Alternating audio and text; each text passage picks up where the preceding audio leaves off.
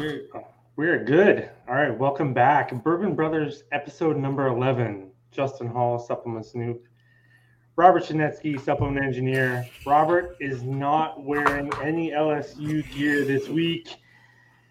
He's already abandoned ship. He's jumped off, and so we're gonna have to talk about that. And Gerhard's here already. Gerhard is how do you say that? Toost? Seconds? I love that. It's very subtle. I like that. There we go. All right, Robert. Let's get started. What is this? What is the no LSU stuff already, man? It's only one game out of conference. What happened? I'm not on the bandwagon for getting rid of Ed Orgeron yet. I'm nowhere near that. But if you go on like the LSU message board, so Tiger Droppings is the main message board. They said they need to start packing the bags and do it. Like they're trying to create all this other controversy and stuff. And granted, I didn't watch a single game last season. Going back and looking through some stuff, we were 5-5. We brought back Bo Pelini as our DC last year, he was a DC under Saban, and he was a carryover for Miles first couple of years, and then he went to Nebraska and all that other stuff. Which is interesting, not to cut you off there, but it's always, we talk about this grass is greener scenario all the time, especially in college football. Look at Nebraska, right? Nebraska thought they could do better than Bo Pelini as a head coach, and they've been shit. Scott Frost has been a disaster there. It's like, It's not always greener, man. We see it all. Hell, I mean, Miami does it every 4 years. So yeah, and I don't want LSU to go in that trek. Like the patience and attention span of college football fans, or just any sports team, it's kind of like the supplement industry. It's like, what have you done for me lately, kind of thing. Like if somebody could release a dynamite pre-workout at the beginning of the year, come October, you forget that brand even exists because they're not inundating your email inbox or social media streams or releasing a new product every other week or anything like that. So you need to have time to let the team build out and all this stuff. So we had an amazing 2019 season. We lost Joe Brady, who was, the co-offensive coordinator, passing game coordinator. Steve Ensminger's no longer on staff there. He was the actual play caller. Yep. We lost Dave Aranda. So like our DC wasn't there. So that's why we brought in Pelini. Pelini was a train wreck of all last season. I think it was the worst LSU defensive performance in terms of like rush yards allowed, points allowed, and passing yards allowed in the history of the school. Now, granted, college offenses are much more developed than they were 100 years ago when we first started playing football. But still, man, it's just like we watched the first 3 quarters of the game. Like we were over at a friend's house. We had the Clemson and Georgia game on one screen, and we had the LSU UCLA game because they started within about an hour of each other. And he's a huge Clemson fan. They looked like they couldn't get anything done. We looked just as inept. That was a weird game to watch, that Clemson-Georgia game. It was low scoring. I was like watching it like it was on, and I'm like, still nobody scored yet? You don't see a college football game that defensively dominated anymore. The pick six was the only touchdown. Yeah, I mean, it reminded me of like the old SEC football back for like when Sandy and I were there. Like it was routine for us to only score like 17 or 20 points, and we would hold somebody, like especially with our 0-3 defense that we had with Saban. We would keep opponents to like 3 to 6 points a game. And we didn't have an offense. We had a bunch of running backs and not a really great quarterback. Well, even like when you look at like Alabama doesn't do that anymore. Like it's just not college football anymore. No. Like even Alabama with all their because not to talk about too many things at once, but like even the Miami game, there was a lot of opportunities Miami had to score in that game on Alabama's defense, and Alabama's defense, they're already saying might be like one of the best defenses. Giving up 20 points these days is basically like a shutout. With the way the college football rules are and the way offenses are going, like this is different now. And I think like the LSU team in 2019, man, it's like that was such a lightning in a bottle team, but also not, because LSU, I think, routinely makes good decisions. They recruit well, so it's not necessarily like it was a fluke. That team, just everything came together perfectly, like at the right time. So it's like fans get spoiled. I think Miami fans it's a little different because Miami was dominant with some of the most like crazy loaded teams of all time. But now it's been 15 plus years, and I think what you're getting at, and I don't know, like correct me if I'm wrong, but it's not necessarily when you lose or whatever, but it's the how. Yeah. You know what I mean? And what Miami fans are pissed about is it's the same. You're losing the same way all the time. There's no you're not seeing. It's like fuck the score. The score doesn't matter necessarily, but it's how do we get to that score kind of thing. So I think that's what you're talking about with like Bo Pelini. It's like on stat wise, it might say one thing, but how it's like just watching it, what you're watching at this point if they know what they're doing. Yeah, no, I would agree with that 100%. It's just like you want to see the team have heart and have fight. But I mean, the quarterback, it's Brad Johnson's son. So Brad Johnson was the quarterback for the Bucs when they won their Super Bowl under Gruden, in the early 2000s and 2002, I think that Super Bowl was. So we got his kid on the team at quarterback. So you're hoping there's something there. I mean, he looked decent, but he looks like he's just got a fastball, like he's got no touch on the ball. And granted, this is a first game on the road, jitters and all that stuff. I understand that. That's fine. But I mean, like the defense looked abysmal, and based on what I've read from last season, it looks like those issues weren't fixed, even bringing in a new DC, right, and all of that stuff. So we're gonna see what happens. I mean, based off that first game, I told Sanders, said, "Well, we didn't watch any football last year." I said, "We might not be missing out on anything if we don't watch football this year either." Yeah, but I mean, I'm gonna watch. We play McNeese State this weekend, so if we don't put up like 50 on them and hold them to like sub 17, we've got some big issues. Right. College football is so weird too. It's so like about matchups and, like with COVID restrictions and practices and stuff like that. Like, that was the other thing. Like, so UCLA's got Chip Kelly. At some point, despite over the last couple of years, they were really bad. Yeah. Chip Kelly's a fucking good coach. He's smart, yeah. And they also got a lot of really good transfers. Like that one running back that looked like a beast for UCLA. He was from Michigan. He was like a 4-star recruit. That the transfer portal is changing college football completely now. You know what I mean? So you get like from one year to the next. Like Miami plays Michigan State coming up like in a couple weeks, and Michigan State at some points last year looked like they weren't even. Shouldn't even be in Division I football, but they got all these transfers and things like that. So you're like looking at like a totally different team. It's such a free agency thing going on in college football these days. So much can change over an offseason. You don't know what you're getting until it sort of like hits the field. Like with the Miami thing, like I still have no idea because they played Alabama, who everyone's like, oh, Alabama lost all his talent. It's like, well, yeah, they were replacing All-Americans with the next wave of All-Americans. Yeah, exactly. It's just the type of team that they have. They're a juggernaut. And it's like, so Miami fans are freaking out, which the way they lost, the offensive play calling pissed me off. Yeah. The offensive coordinator, he coached this game exactly like he did last year in the Clemson game. It was just hyper conservative, running it, up the middle constantly. And it's like, what the hell is this? Like, if you're going to beat Alabama, that's not how you're going to do it. Like, you got to get kind of lucky. At times you got to be more aggressive. So anyway, I have no idea from that game what kind of team they are. You know what I mean? Yeah. Because it's what I found really interesting is that the UC. So I wasn't any under illusions that we were going to go 12-0, 13-0, anything like that this season. I thought something respectable, 10-2. 9-3, maybe something like that, and then get into the SEC champion. I don't even think we were going to go in the SEC championship this season. I knew Ben was probably going to win our division. They're pretty good. Yeah, like I expected us to beat UCLA though. I think an inferior conference, an inferior opponent. Apparently, I mean, just the coaching crew didn't come with their thing, or the players didn't sack up and take the field in a good way. But what I found, UCLA was giving away free tickets to the game. And that bitch was still empty. That stadium was still pretty empty. Like, they had huge sections like tarped off in like giant light blue that's to spell out UCLA.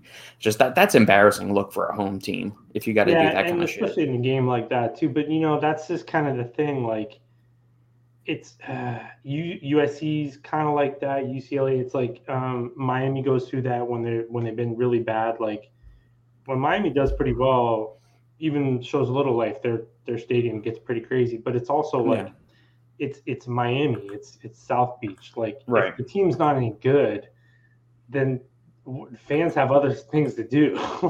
Yeah, exactly. It's kind of like UCLA in California, where it's like, okay, there's other, but you would still expect UCLA fans to show up, especially because they've had such a crappy team for so long. And I don't know, man. It was like I watched a little bit of the game. UCLA looked pretty good. I mean, yeah, it's tough to say like how it just again, like going back to like I don't know how much it really tells you about anything. It's like one game in college football is not a very good like barometer. Like Miami plays Appalachian State this week and then Michigan State, and then people are like, oh, well, we'll find out more about the team after they play those teams. I'm like, will we really though? Like, yeah, of course, but it's like they're gonna. I mean, unless they lose, like unless they get beat up, then it's like, okay, wow, we're really gonna have problems. But if they beat them, what does it really tell you? Kind of thing. It's just, and then you had like North Carolina lost, Clemson lost, Miami lost, so it's like ACC is. Who knows this year? It's up for grabs at the moment, yeah. Yeah, it usually is anyway. Well, at least our side is usually up for grabs anyway. So, did Florida State beat Notre Dame? Was okay. So they ended up going to overtime. Okay, I didn't catch the game. There's a really fucked up, savage comment I read from a Miami fan. I'll get to it. So I didn't watch the game, but it was a good game. Yeah. And so that kid, remember the Milton kid from UCF, the quarterback that broke his leg a couple years ago and almost lost his leg? Yeah. So he ended up going to Florida State. He came in that game and he led them to a touchdown on his first drive in a couple of years. It was actually as much as I hate Florida State, it was pretty cool. Right. But so they go to overtime and Florida State missed a field goal, and then Notre Dame kicked a field goal and won the game. So they beat them, I think it was 30-35. Mm-hmm. So a Miami fan said, they were like, oh, that was a touching tribute Florida State did for Bobby Bowden in overtime. And I was like, man, that's fucked up. Because it was a wide right field goal, I think. And I was like, they're like, oh, that was a touching tribute to Bobby Bowden. I was like, wow. That's horrible. I thought that was a dick. I was like, that's really bad. So, good God. It was a good game. I don't know.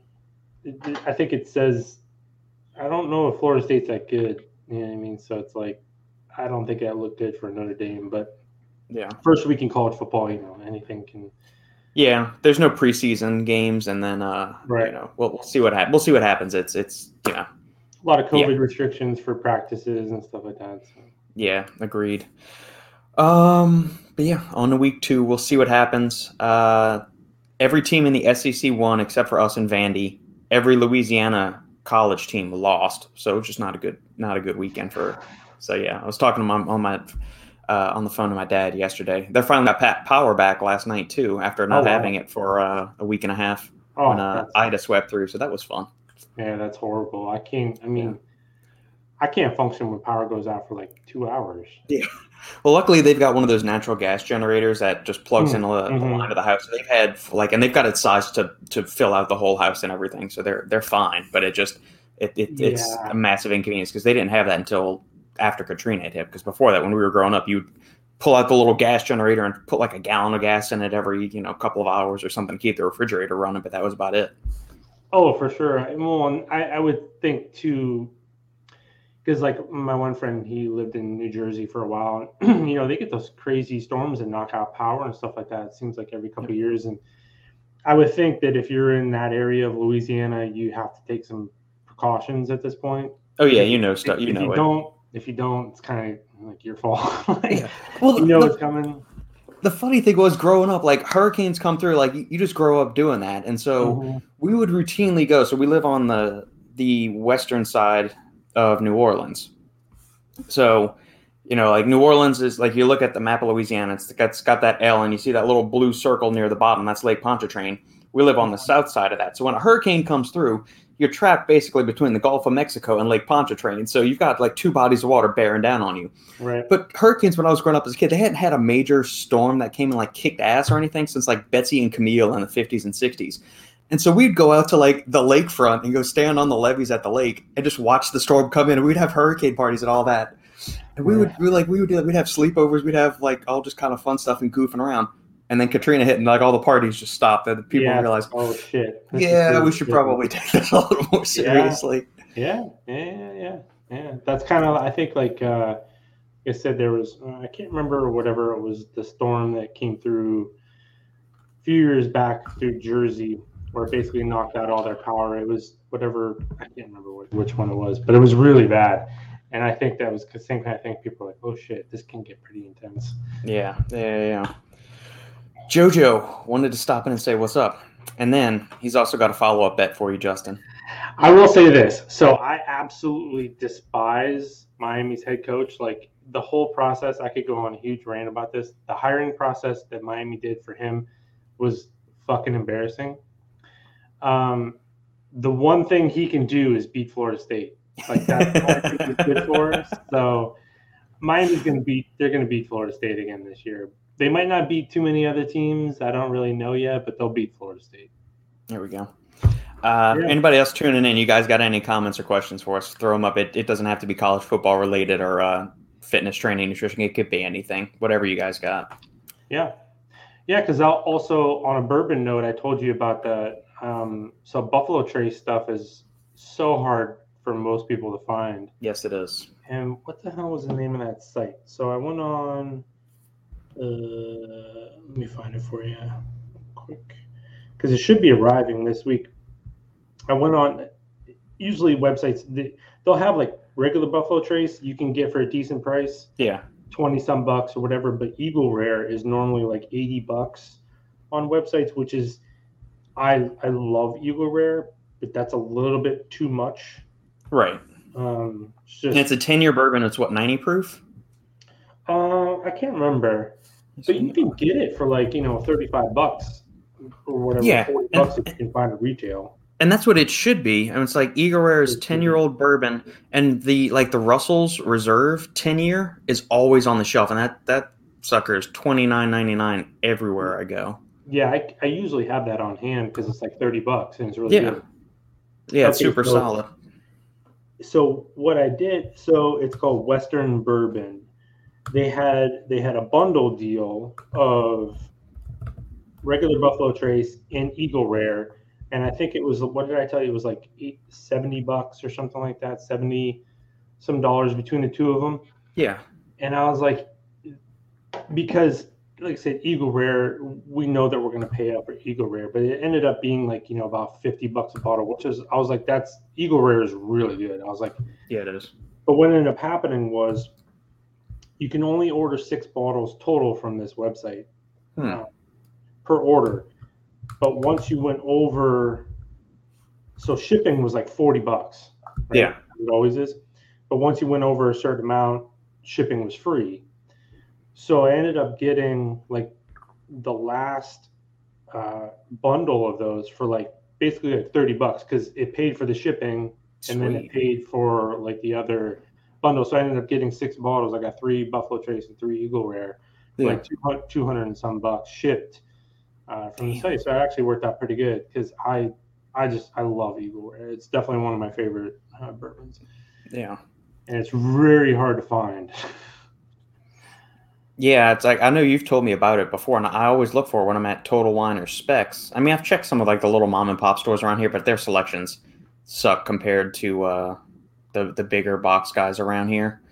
I just pulled up the one website called zipwhiskey.com has a 3-pack of Buffalo Trace, Eagle Rare, and Sazerac Rye. So all of those are owned by, like, Sazerac owns Buffalo Trace and all of that stuff. Yeah, I've seen that bundle. I know exactly what site you're talking about. Yeah, it's $120. That's not bad. I mean, that's, what, $40 average a bottle? Yeah, so you're paying $20 or whatever for the Buffalo Trace and then $50 piece for the other one. That's pretty good. But then you factor in shipping, which was what was cool about this site when I was like, oh shit, I can get it free shipping if I ordered, and it worked out perfectly because I had 6 bottles and just so. Anyway, that was a good. And then I told you I'm getting, so a friend of mine is sending me the McKenna 10-year. Yes, I've heard great things about that. It's obviously you can't find it, like kind of like Buffalo Trace. Yeah, it's bullshit. And if you do find it, it's like $100 and some. So I think he gets it for $40. Yeah. You know, it's retail, $40. So he's going to ship it here, and it's the secondary market on bourbon is bullshit. It is. It takes the fun out of it. I think for me, like, because I'm like, well, we've had this conversation before. It's really good stuff, but at the same time, like, I don't want to go through, I don't know, jump through all these hoops and get totally screwed over. I'm the type of person, like, I don't buy that many things for myself. So when I see something I want, I just get it. Yeah, exactly. I don't worry about the price. But when you know how bad you're getting screwed over on some of this stuff, it's like, no, man, like, I'm not going to do that. So it was good to get a couple of the harder to find bottles this week, and then I'll basically be stocked up for a while. Good deal. Yeah, it's there's so many good affordable bourbons. Like, it's not worth the hunt for me, like you said. Exactly. And I'm not going to go try to find the Colonel E.H. Taylor, the Stags, or the Stag Juniors, the BTAC, the Buffalo Trace Antique Collection stuff. I'm not going to do that. I mean, if I can find a really good, like, single barrel Knob Creek, or like their cask strength that they release every now and then, because I don't see much of the 12-year Knob Creeks around us.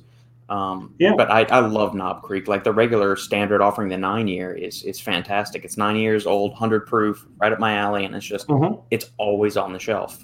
Yeah, there's something to be said for the convenience that if you know something is going to be there. It's one reason why I really like High West. You know, it's like it's easy to find, it's really good, and it's cheap, and it's like, so why am I going to, you know, like, bend over backwards and break the bank for so sometimes you just buy a bottle just to have it sit there to be like, I found one. Yeah. But you don't drink it. Right. And I finally got to try Garrison Brothers bourbon this weekend. So I sent you the picture of, like, the guy's house we were at. He's in the healthcare industry, but he's in, like, the tech space of the healthcare industry. So helping get the medical records and security for the hospitals and all of that set up. And so he would get vendors come through, and one of the vendors gave him, like, a combo pack of, like, the little 375 milliliter jars of each of the two offerings of Garrison Brothers. So they're 94 proof and they're 107 proof. And so all three of us are trying. We had never cracked them open before, but he knew that Sandy and I are both big bourbon fans.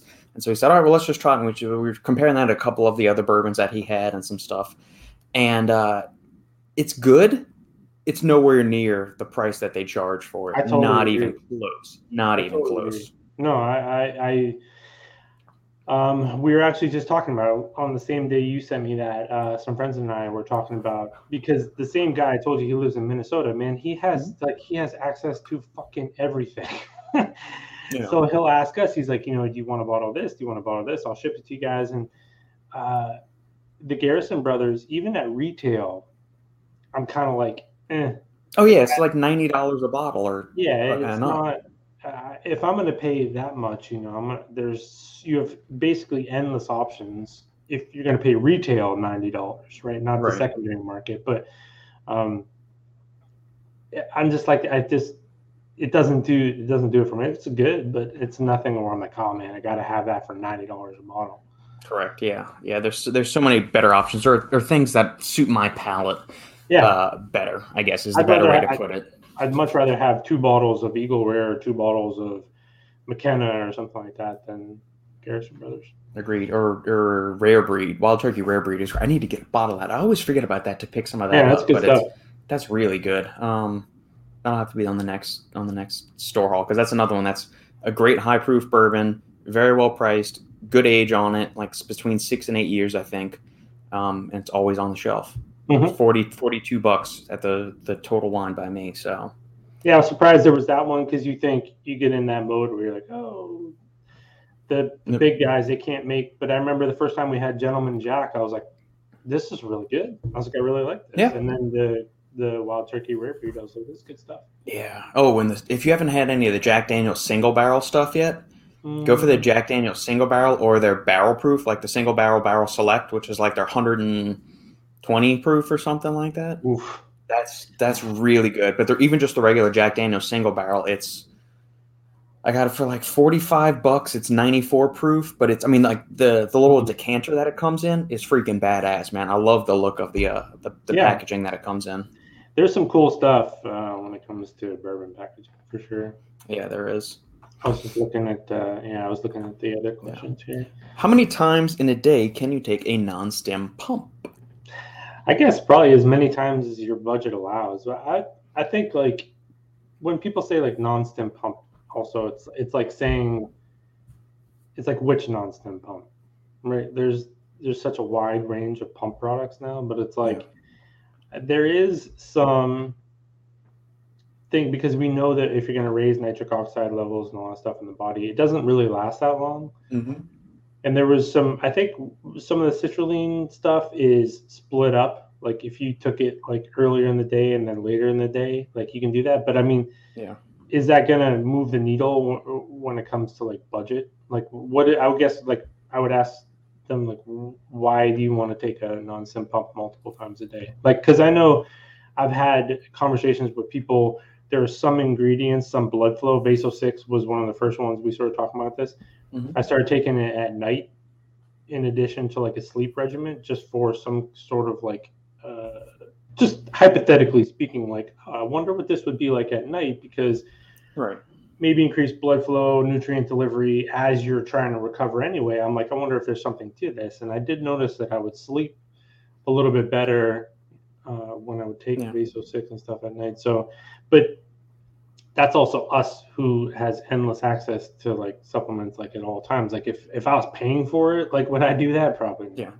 No, and I would agree with you. And plus there's also a point of diminishing returns. Like to your point, what are you really getting out of it if you take it a couple of times a day? Now I'm assuming maybe JoJo's training in the morning and in the afternoon, but one of those sessions isn't going to, I mean, I don't think you're training balls to the wall at both sessions in the morning. Like now let's say maybe you are training balls to the wall both sessions, but the amount, like the actual time that you're training, you don't, like it's going to be 30 minutes in the morning, 30 minutes at night, or maybe 45 minutes and 45 minutes, or one's going to be a resistance training, one's a cardio session. It's eventually going to be a waste of money. And if it's something that's a nitrate based one, if it's something that's got like a heavy dose of nitrates in it, like Ghost Pump or FSU or the Unbound stuff, I mean you got to be careful with those nitrates, because you could go hypo eventually, hypotensive, and go low blood pressure. So be careful with that. Plus,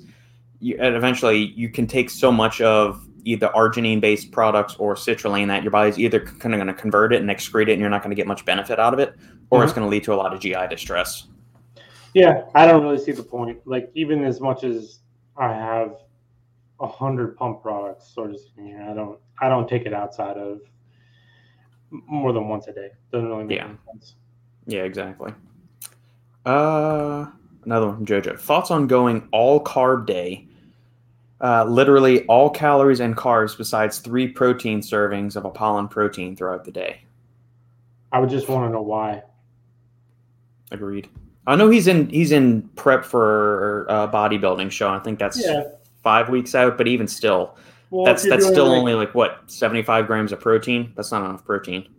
Well, like I understand the concept around refeeds and things like that, and strict dieting things. So if you want to have like a massive like carb blowout, I get that part of it too. But you would still want to hit your protein count. Yeah, I'm not really like, as much as I always rely on supplement or like whey protein supplements, just because I don't eat enough meals throughout the day. I just don't like to eat that often. I'm not real a big fan of getting all over your protein from protein shakes. Like it's just kind of, we know that it's not as good like as eating like real food. I don't know. I would just it's not as satiating, especially if you're in a diet phase. It's definitely not as satiating. I mean, is it gonna like ultimately matter if you do this like once? Like no, but I guess I would have to hear the context of doing this. Yeah, I would agree. It'd be fun. One day, like if you just want to, dick around and just have a total shit day of eating, you can get by with it. I wouldn't do it, make it a habit. It's not like once or twice a week you should do this. I don't think that's a smart idea, especially if you're trying to optimize body composition in the midst of a prep. It would be fun, although most like high carb stuff that I would want to eat is also high fat. So yeah. I'm Rick. There we go. I'm Rick. I make my own bacon, so I ingest my nitrates naturally through bacon. I respect that. I respect that. I like that. It's a good one. NAD drip, thoughts? I don't know. The whole NAD thing is a little weird. If you're talking about in the drip, because I think that's why I don't really think the NAD supplements are that great. I think you can just take niacin, right?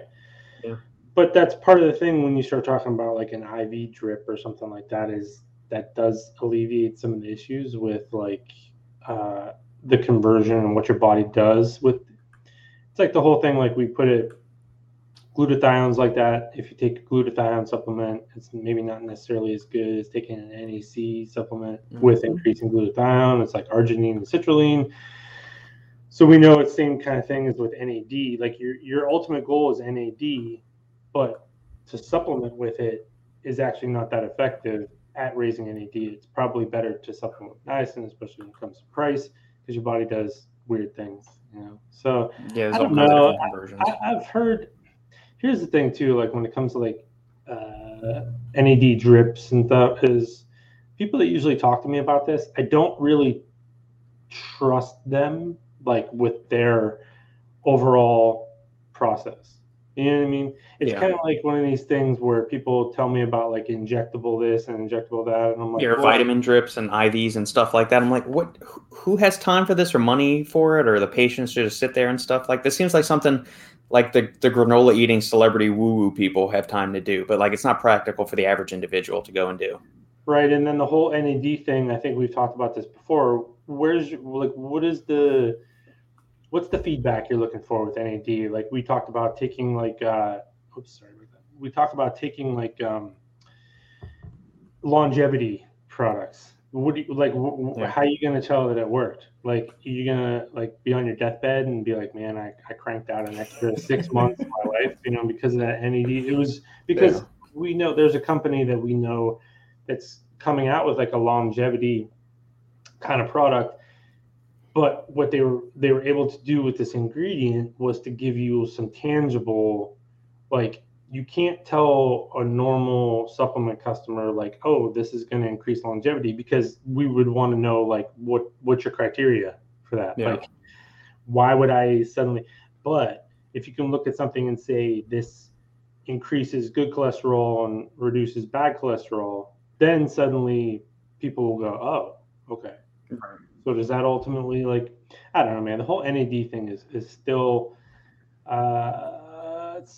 I don't know enough. Like, I've tried to wrap my head around it, but there's just too many questions for me when it comes to NAD and stuff like that. So yeah, and I just could you maybe raise endogenous NAD levels in the body with supplementing with it? Yes, I don't doubt that is possible.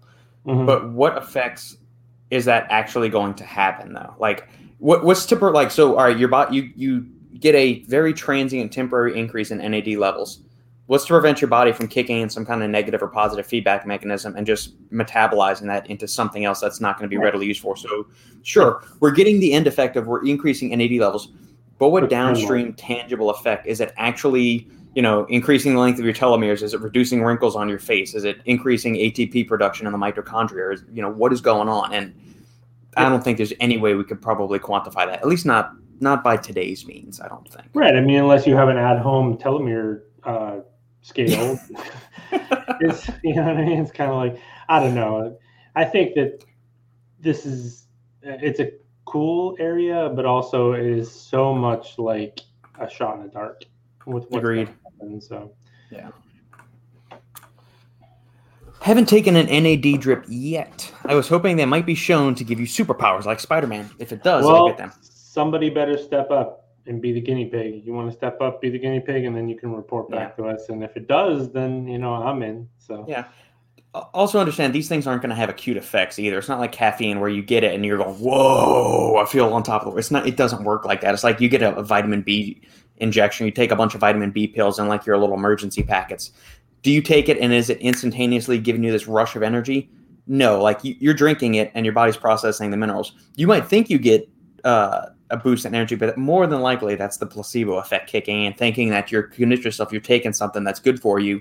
So then you're naturally creating this rush of endorphins and catecholamines and feel good hormones in the body. Well, and like I tell people all the time, like in the supplement space, we're basically just one big control group. We're the guinea pigs, so we need people like this one here to go out there and experiment for us, because I'm not going to do it. Yeah, I'm not. If a company wants to pay for me to do it, then sure. Yeah. Then I'm open to it, but more than doing it. Yep. All right, we got a string of questions from Justin Thompson that came in the comments section. All right, so first one. Thoughts on Carb 10, Karbolyn, Vitargo, carb powders stacked with a pre-workout? So this is like one of those subjective things where people not wrongly will say, eat your carbs, right? So right. That's fine. And I think like we all understand, get your carbs from food or whatever. I personally don't like to eat before my workout. So yeah. I have not tried Vitargo. I know what it is. It's basically like at this point when you're looking at these designer carbohydrates, a lot of them are just designed around the speed of transit, right? Because some of them are kind of slower. I think like highly burned cyclic dextrin takes about 20 minutes, 25 minutes. So you just would want to take it a little bit sooner. Like I start to drink mine. I take demo day and I start to drink mine, like say on the way to the gym. But a lot of this stuff is just mitigating blood sugar spikes and things like that. So they are pretty cool. They're kind of expensive, but it's like ultimately it's very subjective to you. Like I said, a lot of people will eat, cream of rice and all this other stuff, and that's great. I don't like to do that. So I am personally a big fan of carbohydrate powders. Karbolyn, I don't. It's ultimately like the only difference with a lot of this stuff is the source of where the carbohydrates are coming from. So it's really like just where do you want to get your carbs from? Carbs are carbs though. At the end of the day, like yes, there's some that are faster acting, some sort of do this and with blood sugar, but those are like the dextrose and maltodextrin and stuff. Then you have these designer carbs that are supposed to mitigate blood sugar spikes. And I think at the end of the day, your body's just going to use a carbohydrate the way it wants to use a carbohydrate. So I've definitely noticed when I take it intra-workout, definitely having better training sessions, but mostly because I don't like to eat before workout. So they're pretty cool. They're pricey. I usually use Demo Day, like I said, because Demo Day has a balance of multiple carb sources, plus it has some pump consideration. So it's almost like a pump product with a carb product. So then I can just maybe add an energy element pre-workout. So it's kind of like if instead of 3 products, you kind of can use 2, so it sort of saves some money here and there. So it just kind of depends on the person. I like that stuff though. Yeah, there's a couple like that. They've got that. I think Granite's Intra is kind of like that, or Granite Recovery, I think is what it's actually called, but it's more of like an intra-workout formula. Yeah, that's a misleading, I don't want to say misleading, but it's an odd name for a product because they call it recovery, but you should definitely take it intra-workout. Yeah. I think NutriBio has one. Leg Day. That thing. Leg Day, yeah.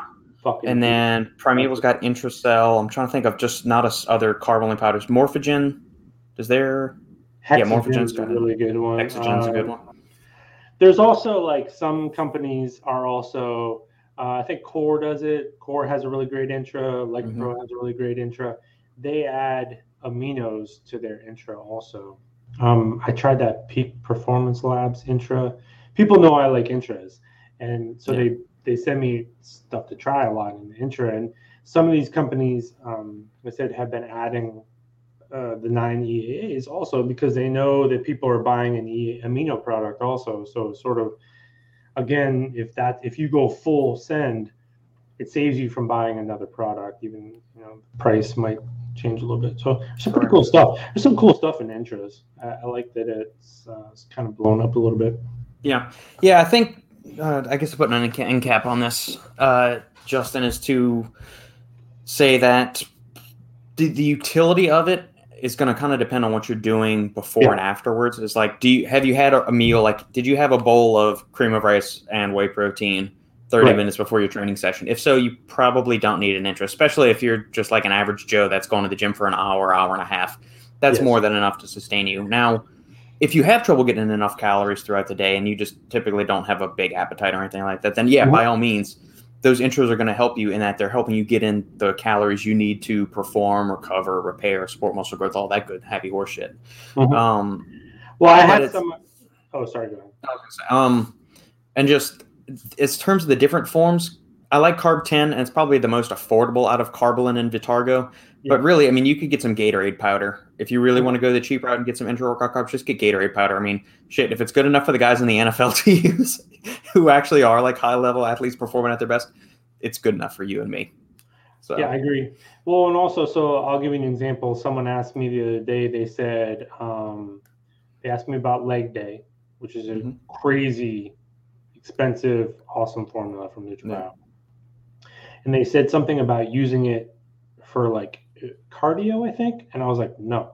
I'm like, absolutely not. Because that would be such overkill that there's no reason to, you would use leg day. I mean, as the name implies, that is for intense training sessions. Yeah. Or if you're like a high school athlete and you got 2-a-days or something over the summer, that's when you're a college athlete and you got practices and shit. That's when you use it.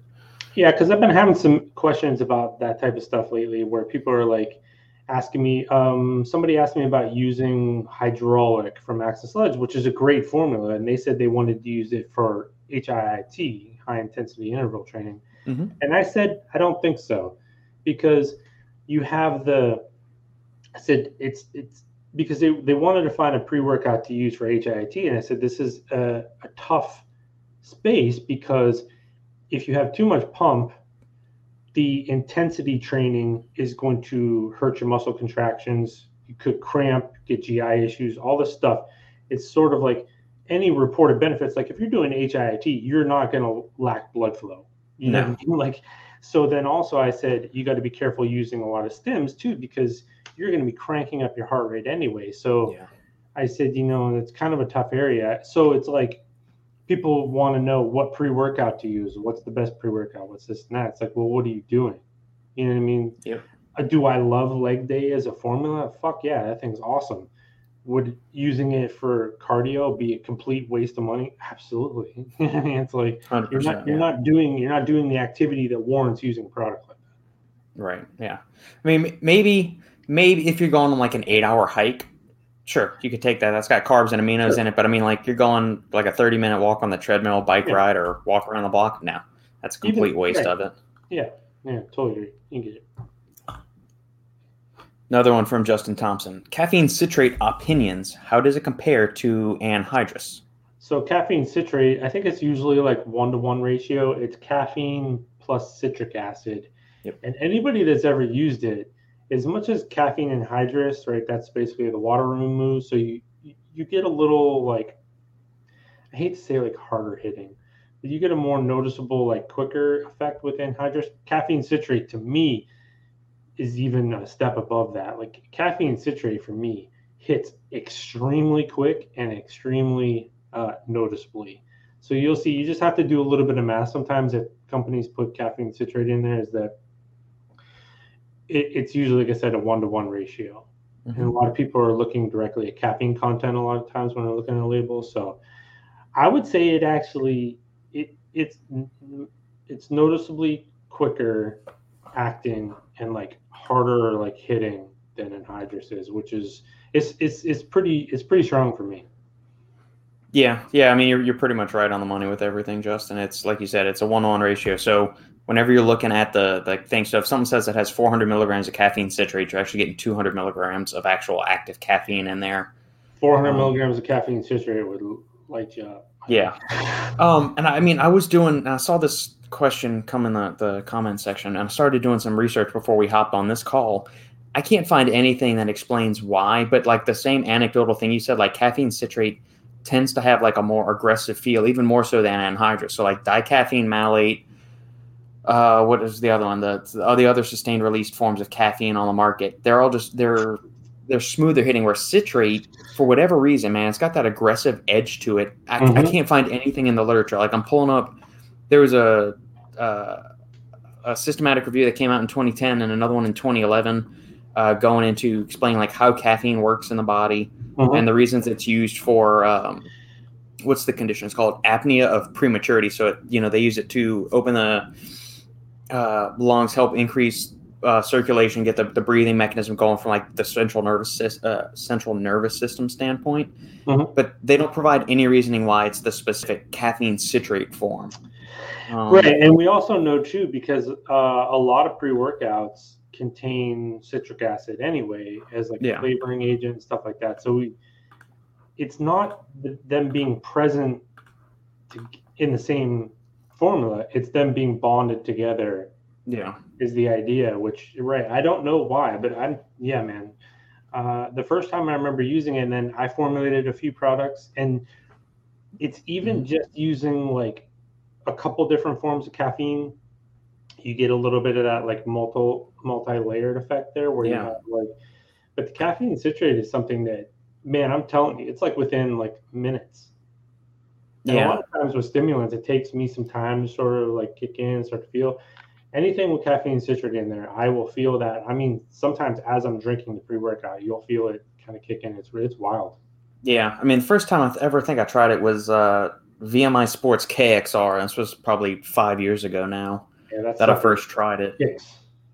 Yeah, and it was my first time ever trying like a 400 milligram caffeine pre-workout, and it has 3 forms of caffeine in there. Yeah, but I mean it works great. Yep. Yeah, I don't know if because speaking of them, they let me try their RTD. I don't know if the RTD has caffeine citrate in, which I'd be curious too, because I wonder if caffeine citrate is like some of these other ingredients where once you suspend it within a liquid over time, that it doesn't stay bonded together. Yeah. So I don't know if the effectiveness, I remember really liking it, but I don't know if they actually use that in there or not. So I wonder if it would be different from powder to the RTD. But anyway. Did you said you looked at the formula or you just tried it? I just tried it. I don't think they showed me because it was going to be a little bit different, I think, than the regular version, the powder version. I know it's still in the powder version. But yeah. Sure. I don't think I looked at it. No, I pulled up the article on Stacked. It says caffeine is, of course, in there as well, with 3 sources combining to provide what looks to be around the same as a supplement at 400 milligrams of caffeine per serving. So probably citrate. Yeah. Yeah. So I guess that is stable in solution, or at least it doesn't adversely affect it as if you put like something like acetyl-carnitine in there, and it would just ruin the flavor if it stays in suspension too long. Right. Or they think it does anyway. Yeah. I'm Rick. NAD drip, probably less risky than exposing myself to radiation. I don't know. I mean, like the greatest superheroes of all time got exposed to radiation, and I mean you got the Hulk, you got Spider-Man. Yeah, I mean, it seemed to work out pretty well for them. Yeah, you only live once, might as well go for it, right? Yeah, we know what radiation does to us. We don't know what NAD drips do to us. That's a good point. Yeah. Third one from Justin Thompson. Do you guys season your foods for nutritional benefits? That's a good question. No. I don't. I season it for taste. Yeah, because I think when he mentions like turmeric, turmeric is not a good source anyway for what you're trying to get from it. Like, yeah, the curcumin. You're trying to get curcumin, which is hard enough to sort of get. So I think like a seasoning. I think cinnamon might be one you could do this but it's still, I don't know how much cinnamon you need, but like cinnamon for like blood sugar regulation and things like that, I think is. Yeah. I know some people that they put cinnamon like in their coffee, like when they, and it kind of, the idea there is it helps with their blood sugar in the morning and stuff like that. So right. Cinnamon's one that I won't say that I go out of my way to use it, but I think that cinnamon's a good spice to add to your food just because, but more so we're trying to figure out ways to get it to taste good. Maybe food that doesn't taste that great to taste good. So I think it's a good idea. It doesn't hurt anything, obviously, to do stuff like this. So right. Yeah, I mean, when it comes to eating food, I use spices to make the food taste really good. I'm not doing it. If there's some ancillary health benefits, that's great. But if you're looking for specific health benefits of like the bioactive compounds from the phytochemicals that are in plants, go with the standardized extract in that situation. Like Justin said, the one difference might be cinnamon, and go for like the Ceylon cinnamon as opposed to the Saigon cinnamon. At that, the Ceylon cinnamon's a better one. Yep. But yeah, in that instance where you're looking for something, a very particular thing, I'm not going to go and drink 16 cups of green tea. I'm going to use Vaso 6. Coffee, like if we're just talking about caffeine, yeah, coffee's a great thing. Instead of having to take a caffeine tab, coffee's delicious. It's got a bunch of polyphenols and antioxidants in it. Mm-hmm. Yeah, you can go for that. If I'm looking for specific proanthocyanidins that are in grapeseed extract, I'm not going to go munch a bunch of grape seeds or grape skins. I'm going to take the grape skin extract. It's like people going, oh, wine is healthy for you, resveratrol. It's like, yeah, you got to drink like 47 bottles of wine. So like that's kind of a good question. I hate when people say, supplements are a fucking waste of money because just go eat real food and yada yada. It's like, okay. So like what you're saying about how good are vitamin and herb supplements in comparison, subjective, right? In some ways, but like what Robert's saying is the key is what herbal supplements can do is they can pull out. So like we talked about green tea. Green tea is a great example. There's so many things within green tea that all do like all kinds of stuff, but you would have to take it at such ungodly dosages or like amounts of green tea to get these things sometimes that you're not going to get there. Like, sure, you can say, and that's why everyone uses green teas, because there's so many studies and claims you can make, but you're just not hitting the amounts that you need. So it's like kind of a gray area. But like companies are able to pull a specific extract for a specific purpose and give it to you at dosages that your body can actually do, rather than, like you said, trying to drink 4,000 cups of green tea to get all the theophylline and the ECGCs and all this other stuff that sort of goes on within green tea. Yep.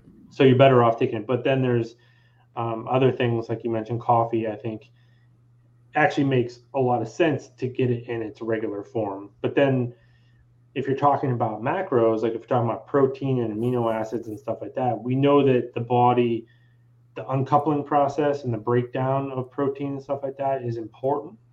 So sometimes food, it seems like the closer to the real food or the whole food you get when it comes to protein, the body probably prefers it more. Supplements still fine, but there's a whole like nuance to that conversation. But I think anyone that just dismisses supplements and vitamins and stuff like that and says just eat real food, they're fucking idiot. So it's and I also say we actually have, like, you're going by a bunch of parsley from the store or the oregano.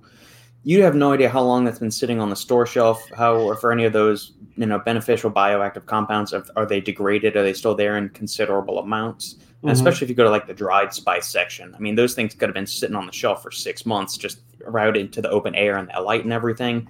They could have been seriously oxidized and degraded. So that's why in certain cases, I think supplements for like those targeted bioactives, or if you read like there's some magical compound in parsley, like I know it's used in a lot of diuretic formulas, I think. If you're looking for that, go for the supplement route in that. Don't worry about trying to eat like an entire bushel of parsley from the store. If that's like, if you're going for the flavor of parsley because you like it in something, sure, that's fine. But if you're looking for a specific health benefit associated with that, try to find out what that active alkaloid or compound is. And then you can find a supplement that's maybe standardized for it. Yeah, so I'll give you an example. She went shopping yesterday and she found these they're like fermented cucumbers she was going to use for like some recipes. Apparently the fermented cucumbers they're a source of GABA, right? But how much of those would you have to eat in order to get enough GABA? Or do you want to take a company that pulls the GABA from a natural source and then gives you it, because sometimes people take up to like 2-3 grams of GABA. How much are you getting in a fermented cucumber? I don't know. Yeah. But then also this ties into another like really hot button topic where people go, I want natural like stuff and synthetic, and but it's like, it's because something's synthetic, it doesn't mean it's bad. Actually, in a lot of ways, synthetic can be superior to natural. That's another thing. Don't listen to people that say supplements or just eat real food.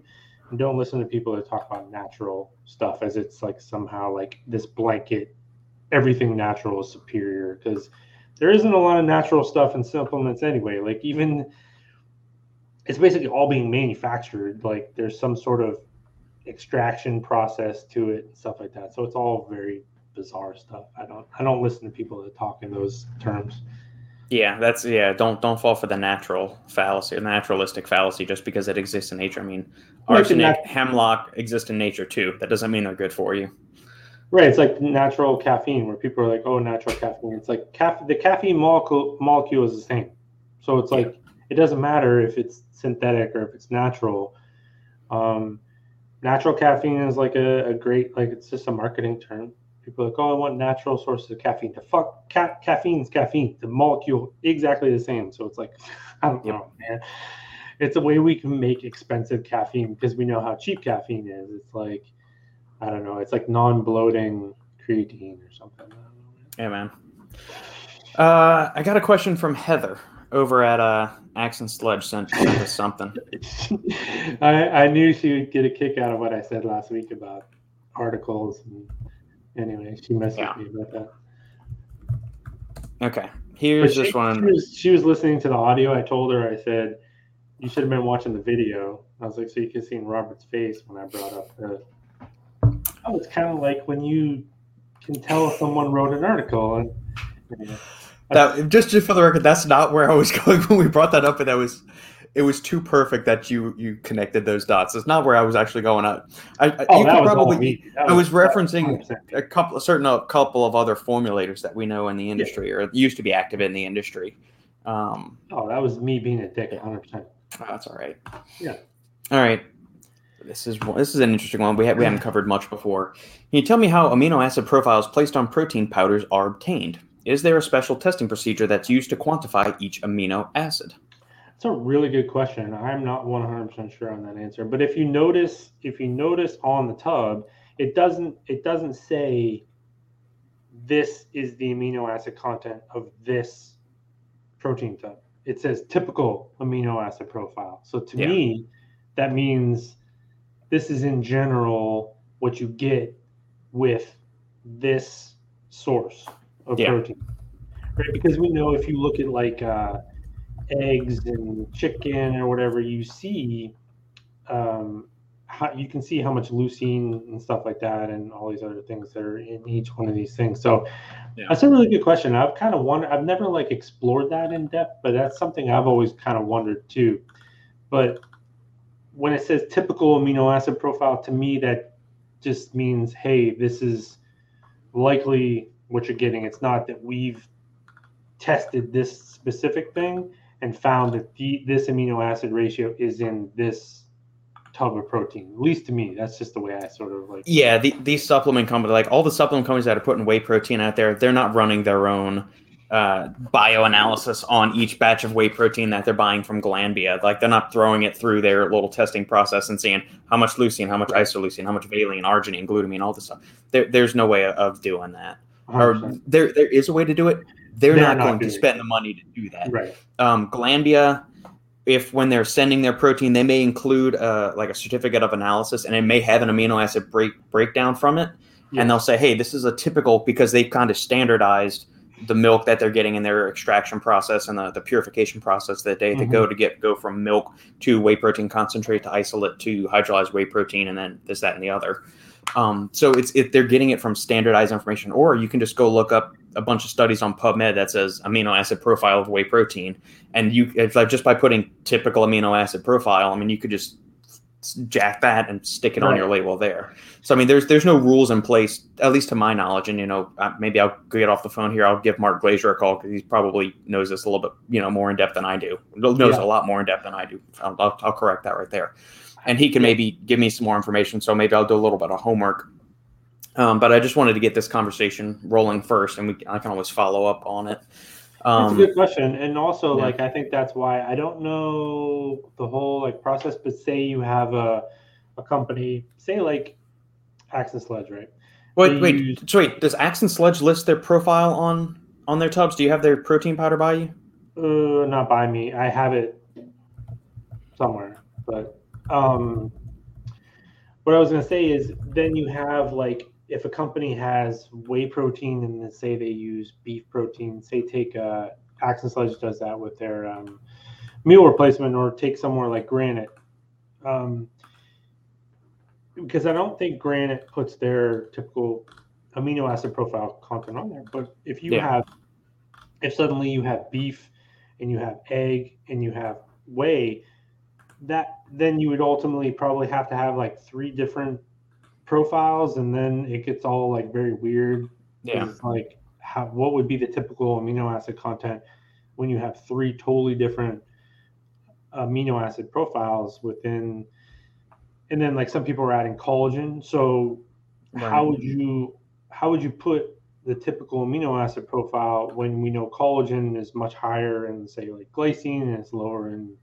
So where does that all like sort of fit in? I'm not really sure. I think that what you said is probably accurate. At least that's kind of my educated guess on the whole thing. Is you're taking whatever data you can from Glanbia and saying this is typically what to expect when you ingest this type of protein. And I pulled up the Axe Sledge website, and they do list a typical amino acid profile on there. Yeah. So that's what you would see right there. Yeah. Which is good because it's actually a good teaching tool for me when I show people like, hey, there's BCAAs in protein. Right there, 2.5 grams of leucine right there. It's also what I use because people always ask like, what's the ideal EAA profile, right? And what I usually say to people, because I don't think there is a concrete like answer, is I say, take a look at, I said, if I was going to develop an amino acid product, not that you have to do this, I said just a general thing that sort of gets me started. I was like, I would probably try to mimic the protein profile or the amino acid profile of like a whey protein, right? And that's where I think the study that we always see, it's like a 2-to-1, like is it like 2 point something leucine, 1 point something valine, 1 point something iso. That's what you see on protein. Like if you look at that screen, that's what I always show people. It's like basically 2-to-1 in your typical whey protein. So I think that that's where that stuff kind of comes from, where you'll see like companies like Compound Solutions, stuff like that, that have made trademark forms of BCAAs. Yeah. That's basically the ratio they use. I think it's coming from what you see in a typical amino acid profile content. Yeah, and like this study right here shows, and it's from the Amino Acids Journal 2018, shows you the typical breakdown of whey protein per 100 grams. So you can kind of compare this right here. So in 100 grams of this whey protein that they used, there's 8.6 grams of leucine, where the Axe Sledge one, it's saying 9.1. Yeah, okay. Yeah. And then you basically divide it by 4 because you're going to get 25 grams or whatever it is. Yeah. Protein. So, yeah, it makes sense. And there's going to be modest fluctuations between the two batches. Right. I mean, like you're going to have maybe the cows ate a little bit different one day than the next, or they pulled it at a different time, and all of that. So, general terms, speaking with general stuff, and there was a follow-up question that she had to this. Is seeing a typical amino acid profile on a protein the best way beyond the ingredients list to determine if a protein is amino spiked or not? No, I don't think so, because like it kind of goes back to what we were saying. It's like they're just pulling that from some table or reference literature that they're getting from either their supplier or their contract manufacturer. They're not actually running the tests on their own whey protein. Most of them, there might be a couple of companies out there, but the vast majority are not, because it's so cost prohibitive. And so they're just listing the typical amino acid profile. If you want to see if a protein spiked, look down in the ingredients list and see if there's free-form glutamine, creatine, arginine, lysine, glycine, all of those. Yep. And I know I agree with you, because I just don't think that the typical amino acid profile is 100% indicative of what's in the tub. Correct. Yeah. It's just what you would normally find in whey protein. Like you said, if there's a table that shows that, that's where that stuff is coming from. Yeah. I don't know why. Like I said, I gave an example of why I don't think, because I could be wrong. I don't think Granite shows it on there, but I think that's probably because you have multi-source protein in there. Or if you have beef, I think that's going to throw things off. And looking at the back packaging right now. No, there's nothing listed on there. Because you think that would be weird for them to try to do that. Actually, you know what? Let's check NutriBio Muscle Matrix. That's a blended protein. Because I think Robbie in their theirs puts their amino acid profile content on. Yeah, they do. And that's casein and whey, which it's a little bit different, but yeah, I think they're just taking, like I said, what we normally see. Although if you do look, well, because sometimes I think the amounts might be a little bit different depending on the amount of grams of protein you're getting. Yeah. What was that? That. All right. A lot of I thinks and stuff like that. Yeah. Where is the tab? I don't see the profile listed on here. Yeah, maybe that's why. Yeah. I have some. Yeah, that's something they're getting from the manufacturer. That's not something that they're actually running a test on it or anything. Yeah, they're getting it from their supplier, their ingredient supplier. I can check too. I have some muscle matrix in the pantry. I can check. I'll take a look at that. I'll see just what different companies do, because I have some blends and other things like that. So, but yeah, I think it's just a general guideline kind of thing. I don't think there's really a lot to take from it. No, I mean the best way is going to be looking at the ingredients list and see if there's free-form amino acids on there, and hopefully it's also just make sure you're buying your protein from a reputable company. Don't go for any of those bargain bin ones that you might see at like a mom and pop store. Yeah, because we also know too that just because, say, I've seen some companies add glutamine for like some gut health sort of support to a protein and stuff like that. Yeah. If there is added aminos to it, it doesn't necessarily just mean it's spiked. They might be, accounting for that, but it's not a great look. I would want the company to explain to me or show it to me, because we know, like a company sent me their protein the other day and they had BCAAs in there, and I was like, that it just doesn't make any sense to me. Yeah. Like, not even from an amino spiking standpoint, but why would you have BCAAs in a protein when you're already getting the optimal amount of BCAAs from the protein itself? Agreed. I brought up Coors because theirs is a blend, and they actually list a typical amino acid profile on there. Interesting, because I think Apollon does the same thing. Yeah, and I know they do. Yep, because it's like 2.68 grams of leucine there, 2.628 grams of leucine right there. Well, I get a lot of these questions too, because people will ask me about language that are used on labels. Mm-hmm. Like some will say take it with food or without food, and some will say cycle off of it. This, and people, a lot of this stuff when it comes to label compliance is template approach. Companies are just doing it to cover liability for themselves. It doesn't necessarily mean that that's 100% how you should use a product, or with food, without food. It's all, a lot of it is just companies want to cover their bases from the FDA and from a legal perspective. So they, like I said, once you have the template right, you're going to probably replicate that template over each of your products just to not have to worry about it. Agreed. Whereas like you'll start to see companies will actually, because I think there was a big question, Glaxon, when they released their pre-workout, a lot of people were like, whoa, wait a minute, why is it telling me to take a pre-workout 30 to 45 minutes before a workout? I've been reading 15 minutes my entire life. Yeah. Because Glaxon was actually taking, we had a big conversation about this, because I was like, for me, it takes time for these ingredients to sort of do its thing. 15 minutes is not usually enough. Never. So, it never is. Let's just say what it is. It's not enough time. Like a lot of times, like if you've noticed, like you're in your workout, it could be, for me sometimes, especially when you're talking about having a meal involved, it could be an hour, hour and a half. You notice sometimes you're in your workout and it's like at the end of your workout, you're feeling really good, but you got to go. So it's like Glaxon was one of the first companies to put like 45 minutes before a workout. People like freaked out about it, and they're like, "This is actually us taking the time." Like most companies are just copy and pasting legal template approaches from other companies or whatever, and just putting it out there. So you can't. Oh, that's another thing that kind of sucks is you can't always take what's on the label as gospel either, because a lot of it is just, like I said, to reduce liability on their end.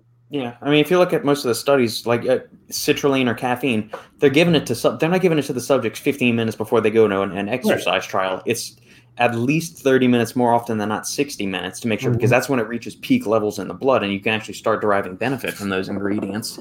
Or like we talked about choline sources on here. Now all of a sudden you have like nootropics and alpha GPC. It's like 2 hours where they would give them to people, and you would see it reach peak level. So does that make sense to put it in a pre-workout and take it 15 minutes before you work out if it takes 2 hours to sort of get there? So yeah, that's the supplement space. Hey man, one other thing is that a lot of these brand owners probably have no clue what the fuck these ingredients are or what proper dosing for them is, and all they're doing is they go look at a competitor's label and they say, oh, well, they wrote 15 to 20 minutes before your workout. I'm going to use the exact same verbiage just because, look, they've already been vetted. They're clean. They're a good company, so I'm just going to steal their dosing directions and apply it to my label because why not? 1,000%. Because making a label in this space is actually a little bit difficult. It's a process. It's painstaking sometimes. You see good companies make mistakes on their labels. So, because I remember I was having a conversation with some idiot on TikTok where I said, you don't have to cycle creatine. If you do, and basically, like when it comes to creatine conversation, as I'm repping the shirt, there you go. A lot of what we say in this bit, like, okay, just take 5 grams of creatine every single day. Just take it because you're trying to get people to get over the hump to just take it. But there is nuance to the conversation. Like, is it good to cycle off of it at some point? Probably yes, because you just have receptors in the body, and you might just be sort of doing overkill. But that's all like nuance to the conversation. So, but that takes too long to explain to somebody. So you're like, because what are the odds someone's going to remember to take it every day? Probably pretty low. So you're just like, just take it. Right? But there is nuance to the conversation. So someone was like, tell me what an idiot I was, because they were like, it says to cycle off of it right on the label. And I was like, I want to let you in a little secret. That company that put that on that label has no fucking clue what they're talking about. I was like, they're just using, but you can't explain that to some people. So I'm just like, yeah, whatever. Yeah, man. All right, guys. Last call for any comments or questions you guys got before Justin and I hop off and put into another fantastic episode of Bourbon Brothers. And then we got so LSU McNeese State, you said? I believe, I'm pretty sure that's what it is. Let me double check. LSU McNeese State, 7:00 this Saturday. Oh, 7:00. That's when Miami and Appalachian State play on ESPNU. Appalachian State was wily when they were just like a little Div 2 school or a AA school. They upset some of the big boys, and then they jumped up to Division 1 and they stopped being as threatening, it seems. They're always like a really good coach team, and that's what kind of sucks about Miami, because Miami is not a good coach team. Like, obviously they have much more talent than Appalachian State, but fans are just like, this is the type of game that's going to suck because you should blow them out, but it's not going to go that way because they're a better coach team. We just know how that goes. Yeah. Any special bourbons for the weekend that you're looking to drink for the game, or any other big plans? That was kind of funny too about the Alabama game. I didn't even drink anything during the game because, so as a Miami fan, as soon as Miami was done with their first drive, you could tell how that game was going to go. Yeah. So I didn't even drink anything because I didn't have time. I didn't even have time because the game was over. Yeah. By the time Alabama had their first drive, and I get that sounds dramatic, but it was the way that Miami ran their drive and then gave the ball back to them. You're just like, I'm out. So I didn't drink any bourbon last week for the game. So this is a night game, 7:00. So for sure, I'm hoping Actually, I should say, it's supposed to, the Eagle Rare and Buffalo Trace are supposed to be here. It was either today or Friday. I think it's Friday. So I'm thinking Eagle Rare because God, I love that stuff. Yeah, so good. I'm gonna have to try. I'm gonna have to get my hands on some. Maybe I'll after we get off this podcast and I finish doing chest and shoulders, I'll go check it out and see if I can go run down to the little place over there and see if I can. Maybe I'll get graced with some or find out when their next shipment is coming, and we'll see. Yeah, man. All right, brother. Cool. Well, we should both get W's this weekend and rinse some of that salty taste. Yeah, get rid of the stench, the foul taste of defeat. So, all right, everyone, thank you for tuning in. We appreciate you checking out another episode of the Bourbon Brothers podcast. If you like what we're doing, make sure to like, comment, subscribe, hit the notification bell so you're always aware when we go live for these podcasts. And if you listen to us on Apple Podcasts, Podbean, Stitcher, Spotify, or any other podcast perusing platform, give us a 5-star review. That helps us climb up in the almighty algorithm that dictates anything into everything to which we are exposed these days. And my friend, yes. I'll see you soon, my friend. We'll be in touch. All right, bud.